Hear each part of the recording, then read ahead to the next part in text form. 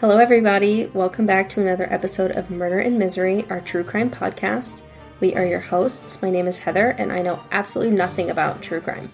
And my name is Jillian, and I consider myself somewhat of a true crime expert. Yes, Jill is our resident true crime expert. And we created this podcast so that Jill could teach me about all things true crime, both locally and nationally, and to take you guys along for the journey, so that if you too know nothing about true crime, you can learn something. Or maybe hear another perspective about stories you already know.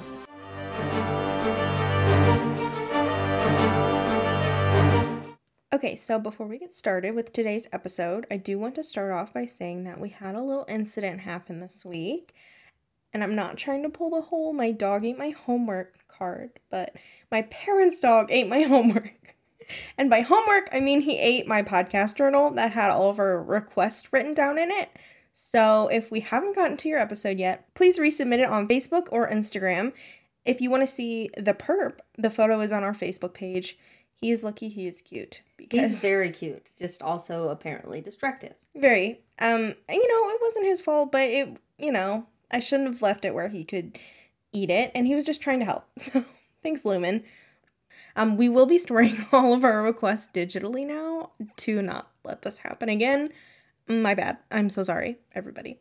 But to jump right in, today's case was sent to me by my mom, Gina, so thank you for your request.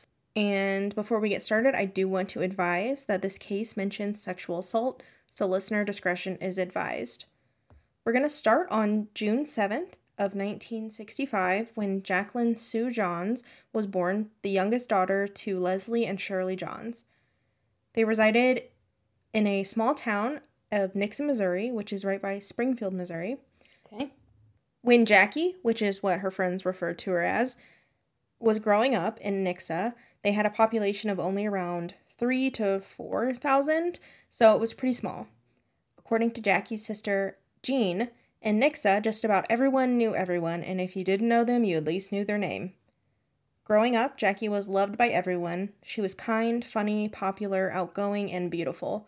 She was actually crowned the Sucker Day Queen in 1983, and I looked it up, and Sucker Day is an annual tradition in Nixa going on since about the 1950s, and it's a day where pretty much everyone in the town, takes off work and leaves school or whatever, and they go and catch sucker fish, and then they have a huge fish fry and a parade, and there's vendors and craft booths and entertainment, and all of the proceeds go to local causes, so it sounds fun. But I was going to say, that sounds like a fun cause. Right, and and we get to skip school. Right, which, when they said, people take off of school and work, I'm like, maybe they, schedule it on the weekends, but... Probably not. True. But the teachers are probably at the Sucker Day parade. They're all there, so... Yeah. But it is a very big hit in Nixa, so I think that just goes to show how much the town adored Jackie because they crowned her the queen. On top of that, she was crowned prom queen her senior year. Why is it always the prom queens? They have too many targets on their back. Yeah. Well, see, my school didn't have dances, or if my school had a senior prom queen, it would have been me because I was the only girl my senior year. I was going to say, I took Jill to senior prom as my date, so. Yeah, that was an interesting situation. I am so socially awkward, and that just showed so brightly that night. Yeah, but you had to experience it. I did. At the age of 19, Jackie got her dream car, a black 1976 Camaro with a customized license plate, and the license plate had her name on it, followed by a dash and the letter 1. Post-high school, Jackie attended college for about a year before deciding she wanted to take a break from schooling, and instead decided to get a job waitressing at the local cafe. This was a cafe in Nixa, which was very popular among the locals, called the Sail Barn. Everyone there, obviously, loved Jackie, including her boyfriend at the time, Cody, whom she met while waitressing. Cody was very much a Missouri yeehaw type of cowboy, and it said he was a cowboy, and I'm just like, oh, I know exactly. But Jackie was fascinated with him, and according to friends and family, he treated her right and cared for her a lot, and they basically were just madly in love with each other. However, yeah, there was a little tension as Cody was previously married, and there was some it was apparently like a messy separation Okay. issue. But other than that, they loved each other and everybody talked highly of Cody. On June 17th of 1985, Jackie's best friend since second grade, Lisa, said Jackie called her up wanting to go out together after her shift. But there was a lot of fog that night, so Lisa's mother didn't want her to go, and Lisa stayed in. And Jackie was like, okay, well, I'll talk to you later. That night after her shift, Jackie left the cafe, but unfortunately this time she never made it home. The morning of June 18th, Jackie's dad woke up to notice Jackie hadn't returned home, which was not like her at all. He called her older sister, Jean, at work to let her know that she never came home, and also, earlier that morning, that a man who was delivering goods saw Jackie's Camaro on the side of the highway. It was abandoned and worried him enough for him to call Jackie's boss at the cafe because, like I said, everyone knew everyone, and apparently this was, like, very close to the cafe. And her name's on the license plate. Oh, yeah. Everybody in the town knew it was Jackie's car because from what I heard people say, like, black Camaros were not a common color, and obviously, yeah, it had her name literally on it. Yeah. And she's proud of her car. It's her dream car. So, of course, everybody's going to know it's hers. Right. Before her boss called the sheriff, he went to the car and found that it was unlocked with the door open slightly. He saw some marks that looked like blood, as well as some bloodied clothes and her purse. He immediately got the police involved, and when they arrived on scene, the newly elected sheriff, who was just 33 years old, named Dwight McNeil, who happened to be a friend of Jackie's, saw clear evidence of a struggle, not only with the stuff inside being tossed around and the blood, but Jackie's whole steering wheel was bent in her car. Weird. Right. Which they were a lot different then. Yeah. But still, that takes a lot, you know? Yeah. Her keys were still in the ignition, and police said they were fully prepared to find her body in the trunk. But when they opened it, they only saw a car jack covered in blood and hair. Yeah. Jackie's dad had drove down as soon as he heard they found her car abandoned, but police wouldn't let him pass into the crime scene. They launched a huge search party of over 100 locals and got the Missouri State Highway Patrol involved in the investigation. Jackie was nowhere to be found. A lot of people in the town said they couldn't wait to find her to ask her what happened. It's just that if her blood and her hair is all over something, the chances of her being alive are slim, I feel like. Well, I guess in their mind, well, they didn't know what happened, but I feel like they think that she just got attacked and, like, was somewhere. Okay. But I also feel like this is a very small town, and they just, when it's somebody that you know and care about, you don't expect them. Yeah, and I do understand that. I'm just thinking, like, if somebody's hit in the head hard enough to pull their hair off their scalp, that's, like, pretty hard. Right. Well, and at this point, they didn't know, like... Yeah, the police probably aren't releasing all this information. Right, but police did say foul play obviously was suspected, but they also thought she was just hurt at this point. Really? Mm-hmm. Okay. Or at least from what some of the investigators said. Okay. They really didn't... I must be wrong. You must be able to be hit in the head hard enough to have your hair pulled off your head and still live sometimes. Maybe. I don't know. But the search continued until the morning of June 22nd, just 4 days after her disappearance. Wow. This was when a couple people at Lake Springfield who were fishing found Jackie's body in the lake. The town was devastated and wanted answers. Jackie's body was discovered naked in the water with wounds to her head that matched the carjack they found, as well as bruises showing that she put up a fight to her attacker. They also found semen indicating sexual assault, but as we know, they didn't have DNA testing to do anything with it. Yeah. They did, however, still take swabs of it. A receipt showed Jackie had stopped at a gas station around 11 that night. Along with the autopsy, they believe that she was killed shortly after this. The search party quickly turned into a full murder investigation. Per usual, Cody, Jackie's boyfriend, was questioned, but cleared, though there was no concrete evidence as he was home and had no alibi. Okay. They then looked into her place of work. Jackie was loved by everyone, like I said, but there were some weirdos and creeps that got a little too attached to her as a waitress. They got a list of the cafe regulars and started looking into each one, validating their alibis that night, except for one. A man named Lester, who apparently had some mental problems as he had a history of being institutionalized. Jackie's coworker said Lester had been in multiple times, would request her as a waitress, and she didn't want to be his waitress and would try to Okay. pawn him off on other people. Okay. And that he would start bringing gifts to work to her. Yeah. And her friend was like, you know, she turned down chocolate. Like, she would never turn down chocolate unless she was like, okay, like, this is, like, creepy. Yeah. He would also leave gifts on her windshield and inside of her car.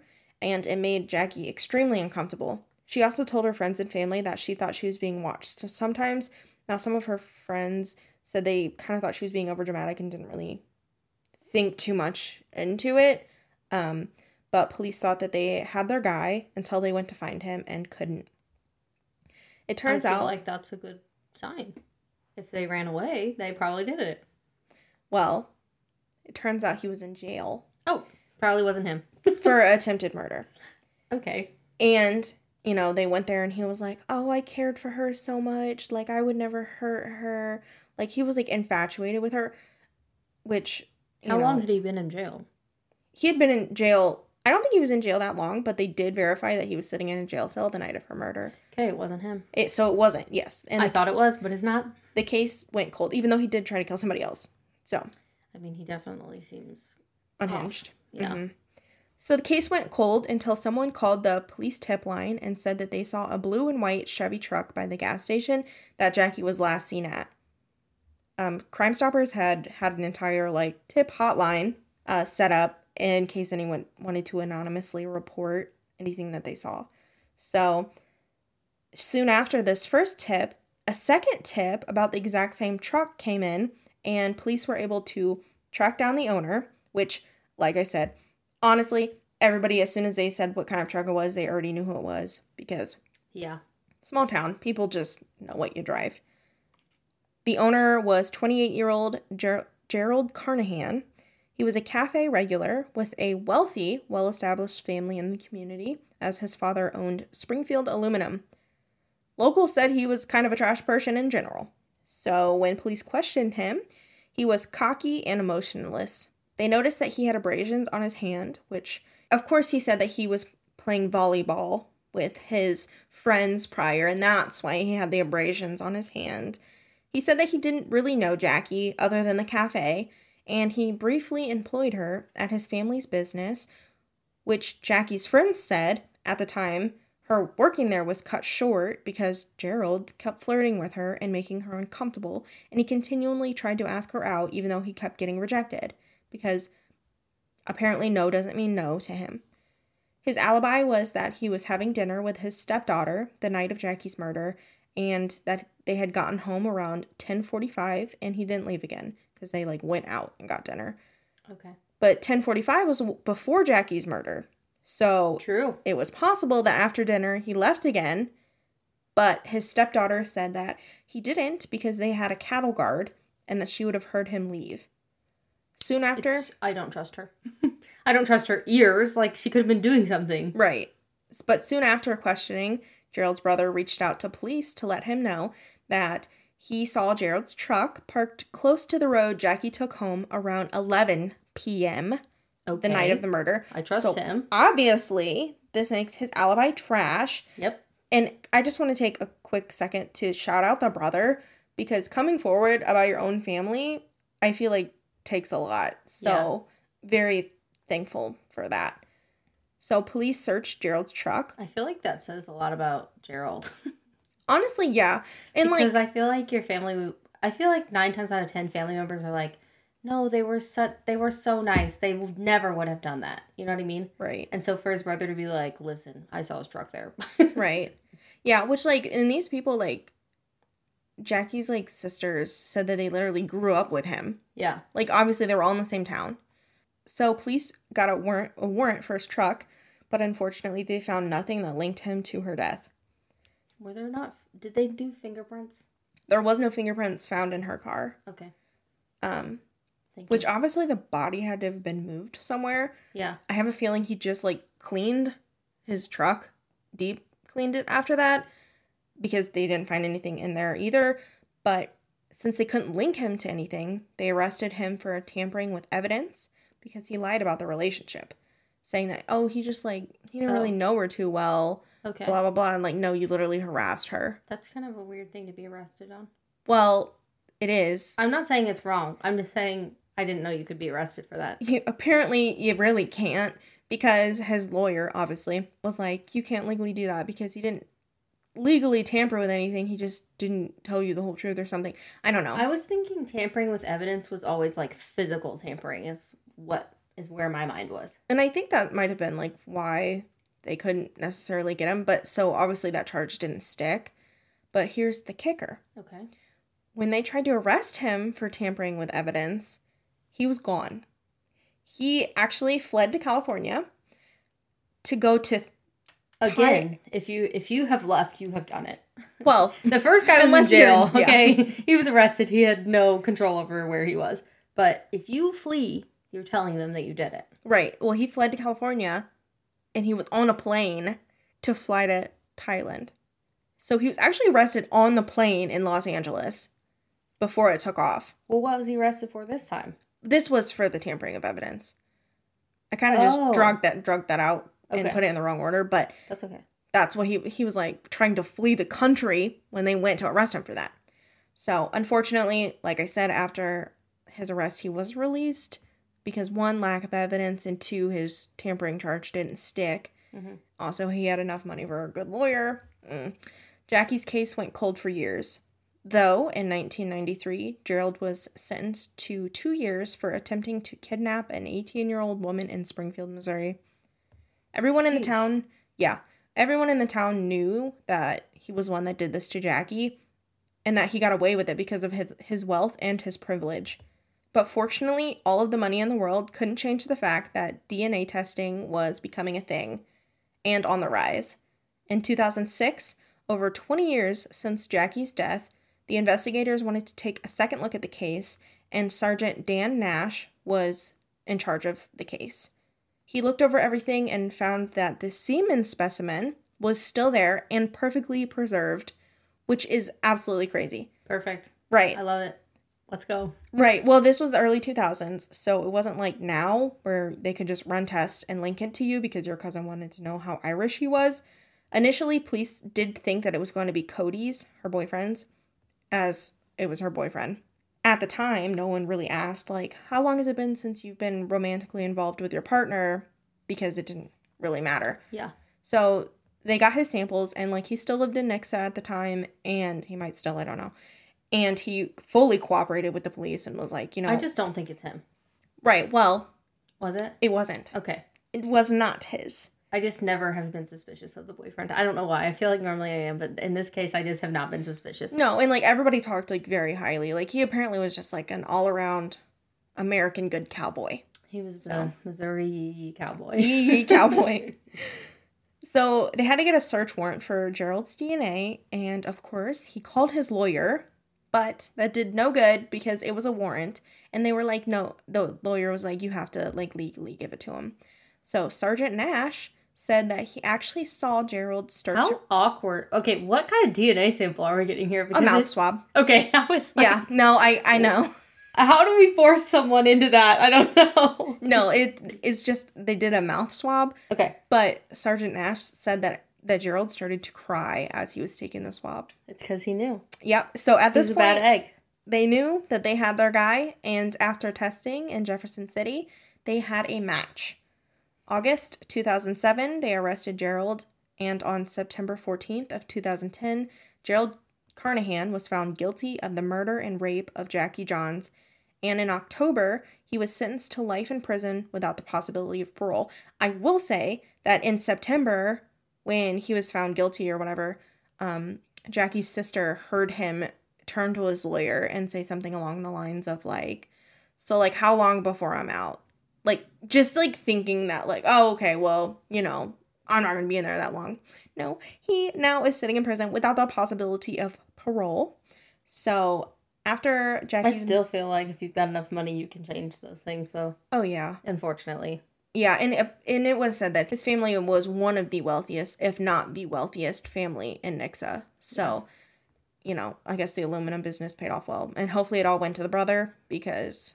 I wonder what happened to their relationship. Like, if he knew that his brother turned him in. They probably got in a lot of fist fights. True, I don't know. Now I should have looked him up and seen if he said anything. But After Jackie's murder, her parents never really recovered, which Makes sense. I don't know how you could, honestly. Yeah. I feel like it's one thing to lose a child, but like it's another thing to lose anyone in that manner. Yeah, 100%. About 3 years after her murder, Jackie's mom was diagnosed with cancer and passed about 4 months after her diagnosis. Jackie's family and friends believe that this whole situation literally killed Jackie's mother. They think that she really died of a broken heart. That's terrible. So she wasn't alive to see justice. I do believe that they obviously knew who did it at this time. Yeah. But at the time of the trial, Jackie's dad was still alive, but he was unable to attend the trial in person due to medical reasons because he was a diabetic and he had lost one of his legs and he was like not in good health. But they did, apparently, he was like watching it on TV and they had like the press people at his house. So there is like videos of him like watching him getting sentenced and stuff. Yeah. Unfortunately, he did die a few years later in 2013, but I am glad that he got to see justice for his daughter. We still don't know why exactly he did it, but it is assumed by police.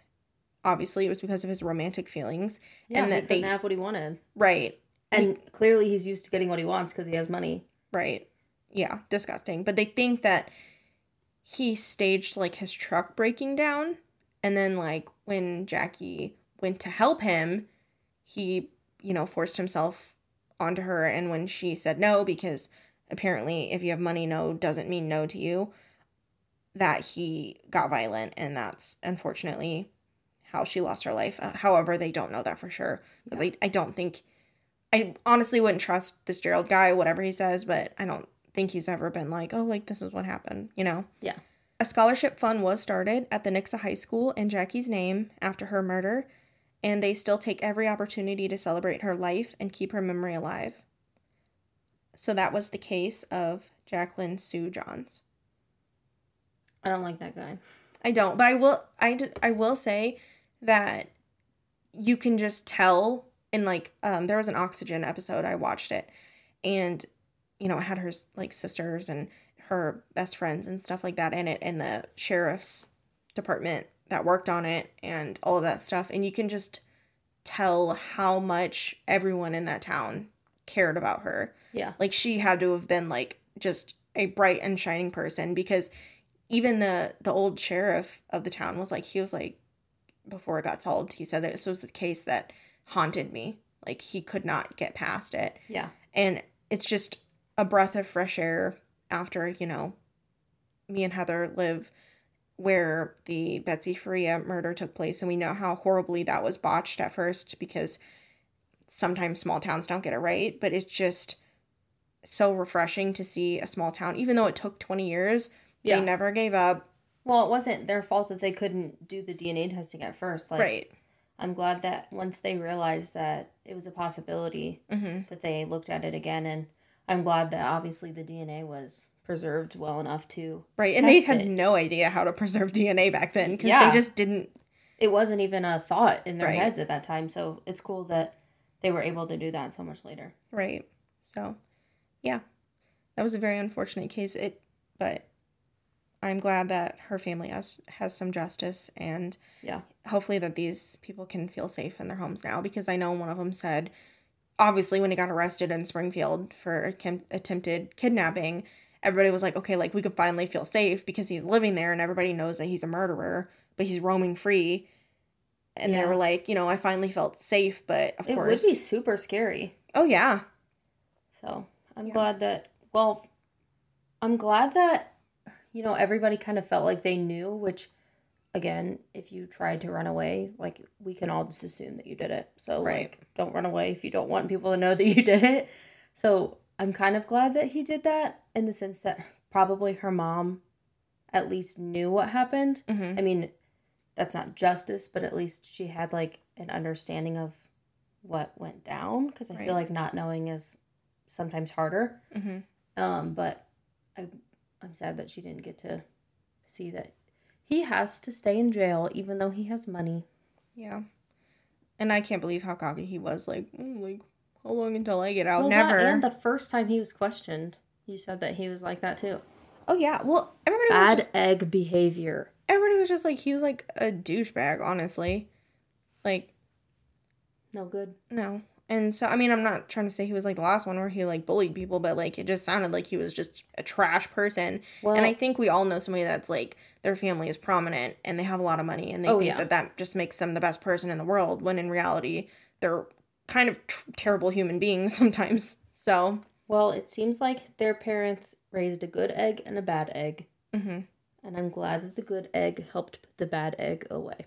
Yes. Shout out to, and I don't think it said his name, but the shout brother. out to the brother. Honestly, that was very brave. Yes. So. Thank you so much. Yeah. So, again. Murder Mystery approved. Right. Reporting your brother. and do we want to talk about what's to come? So, some of you, fans. I'm addressing the people right now that are not in the room, have wanted to be cool like us and to have a shirt like us. And Aunt Tina, because she got a shirt because she was a guest. So we have decided to make you guys shirts. We don't want anyone to feel any pressure to purchase any shirts or anything like that. We just wanted to make them available for you. We've partnered with a print shop who's going to be doing the printing for us to make it a lot easier for us. And we're selling them through an Etsy store. So for the original logo shirt, we have 2 brands of shirts. We have Comfort Colors and then a regular classic Gildan t-shirt. The Comfort Colors shirt is a little bit softer. It does cost a little bit more as well. But just so you know, it will kind of look like it's worn out faster because each shirt is dyed and the dye kind of gets on the screen printing. I've never had any mess with any other clothes that I've had. I separate my clothes by color, but I've never noticed any bleeding onto any other clothes, but it does seem like it kind of sticks to the screen printing design. So I just wanted to make everyone aware that that is possible because I think it's pretty common. I think every single Comfort Color shirt I've ever had does that. These are Comfort Colors is a popular brand for like college shirts and things like that. So if you're not familiar with Comfort Colors, I just wanted to let you know. But we also have your classic Gildan t-shirt. Can't go wrong with classic. And then we also have 2 additional designs. One of them is something that I say a lot. That sounds sketchy. And then the other one is a little phrase from Jill. It's a throwback about somebody who's following her and she was like, I'd rather them think I'm crazy than end up dead. So we made a design based on that. And then we are also offering stickers and magnets. So the stickers and magnets are the only thing that we have purchased that we have in stock. So those will be shipped from us, not from the print shop. The stickers come in 2 colors. The stickers and the magnets are all just the logo. They come in 2 colors, white and black, and then the magnets are all the black logo. So we don't have any white magnets at this time. If you are friends and family that we see often, please order directly from us for the magnets and stickers because we're trying to save a little bit of money on the Etsy fees. But all the shirts have to be ordered through Etsy. We are not making those or keeping those in stock. We only have magnets and stickers. And if you want to order the magnets and stickers on Etsy, you can. But it would save Jill and I a few cents if you purchase them directly through us.